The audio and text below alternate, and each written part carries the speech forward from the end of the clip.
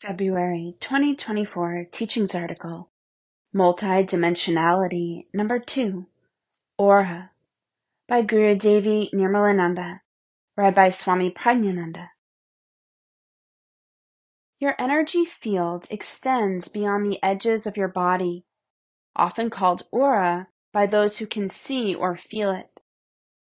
This electromagnetic field is emitted by all living things. It is called prana in Sanskrit. Prana is the life force that makes your body be a living body instead of a corpse. Corpses don't have auras.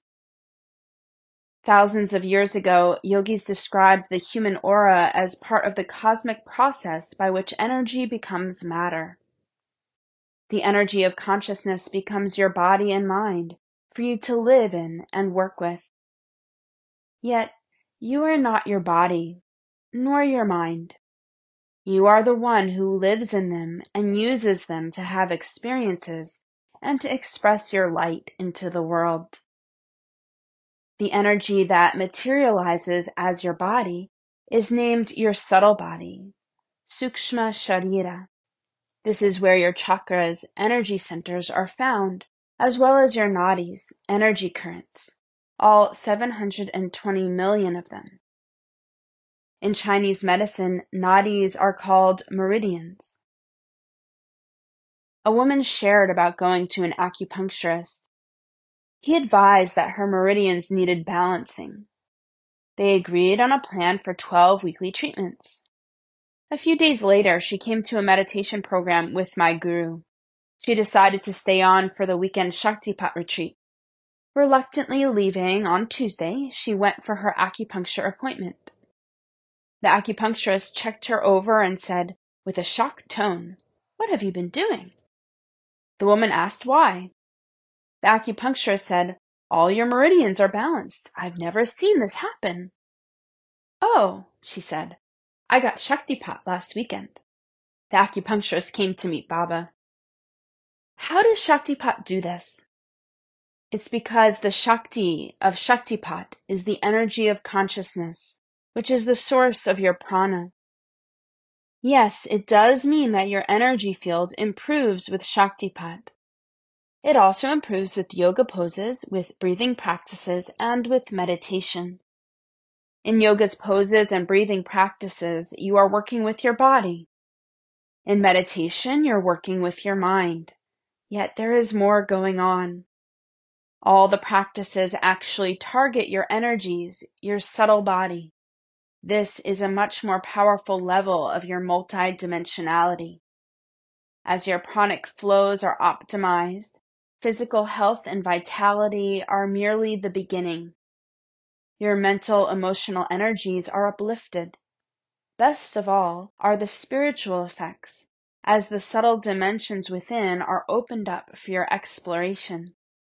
The goal is to discover the inner source of the energy that enlivens you. What is that source? God. There is only one source, which is the source and substance of all. Finding this divine reality within, you find your own self. Your innermost feeling is, I am me. Yes, finally, fully, wholly, and holy, you are you.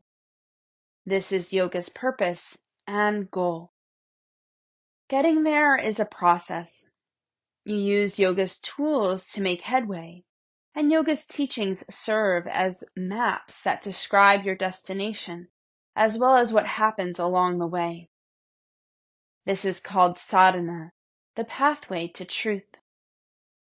Sadhana is the practices you do and the transformative process you go through. 3 things that come together as your sadhana progresses: the power of God, your own power as an individual, and your own personal efforts. Shaktipat awakens the power of God to arise within you.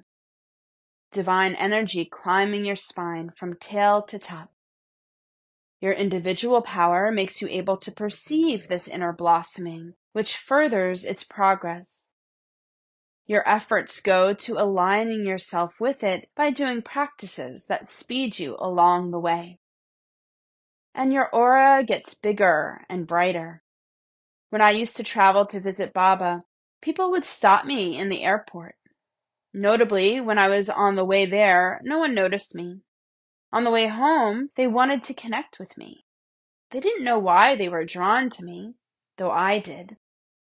My energy field was blissfully amped up. The point is to live this way all the time. When your energy is low, you notice. You don't like it. You drag around, moan, and complain. Unfortunately, your complaints make your energy lower. Your aura gets dark and weak. Yoga intervenes in this cycle, launching you into a new orbit.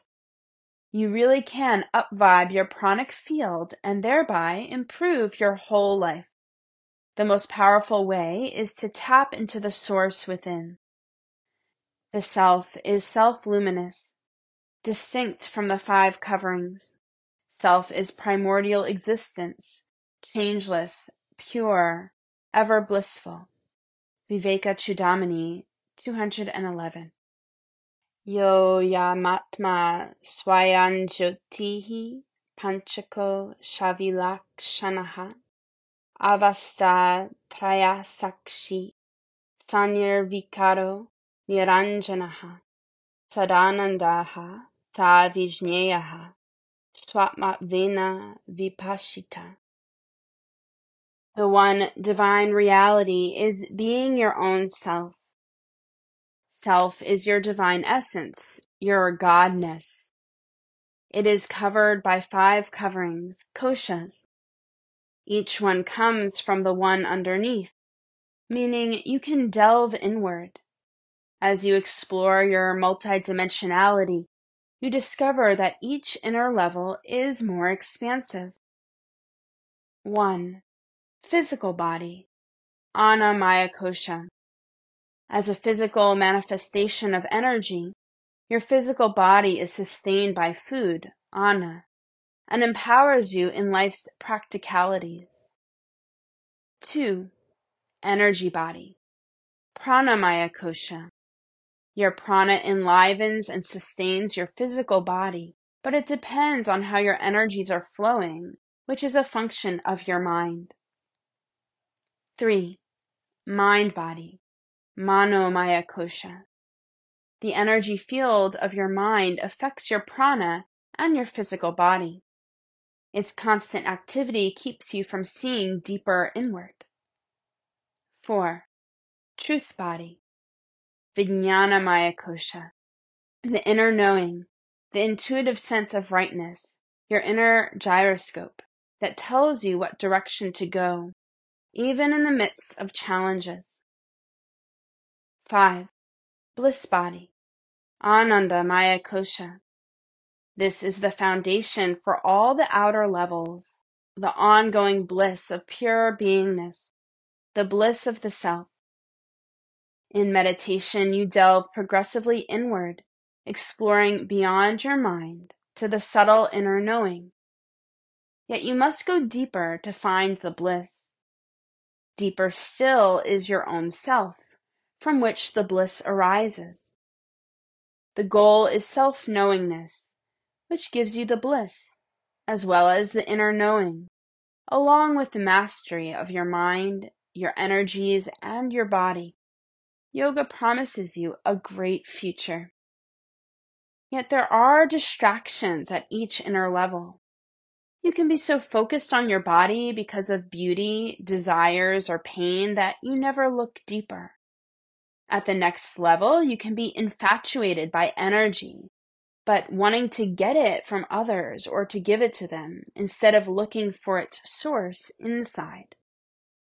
At the third level, your mind can convince you that your self-worth comes from what you do, who you know, and where you go. This leads to a merry-go-round that can keep you entwined for lifetimes. The fourth level can be the trickiest. As you expand inward, you gain intuitive insights about the nature of consciousness itself, which is your own self. Yet the texts warn against using these subtle perceptions for external purposes. From level 4, your expanded perceptual power is to be applied to level 5, and even deeper, to your own self. But if you look back at the earlier levels, you can get stuck in merely understanding the mind, energies, or the physical world. In other words, don't learn to read auras. Give up mind reading. Simply ask the other person about what's going on inside. They will appreciate that you are interested. Use yoga's powerful tools to cultivate radiant health and vitality that comes from the inside out. Besides, your aura doesn't really provide a lot of information. It merely tells you the condition of your pranic field, which comes from the condition of your mind. The good news is that you can assess your mind's condition by looking at it yourself. And you can do something about it by simply doing more yoga.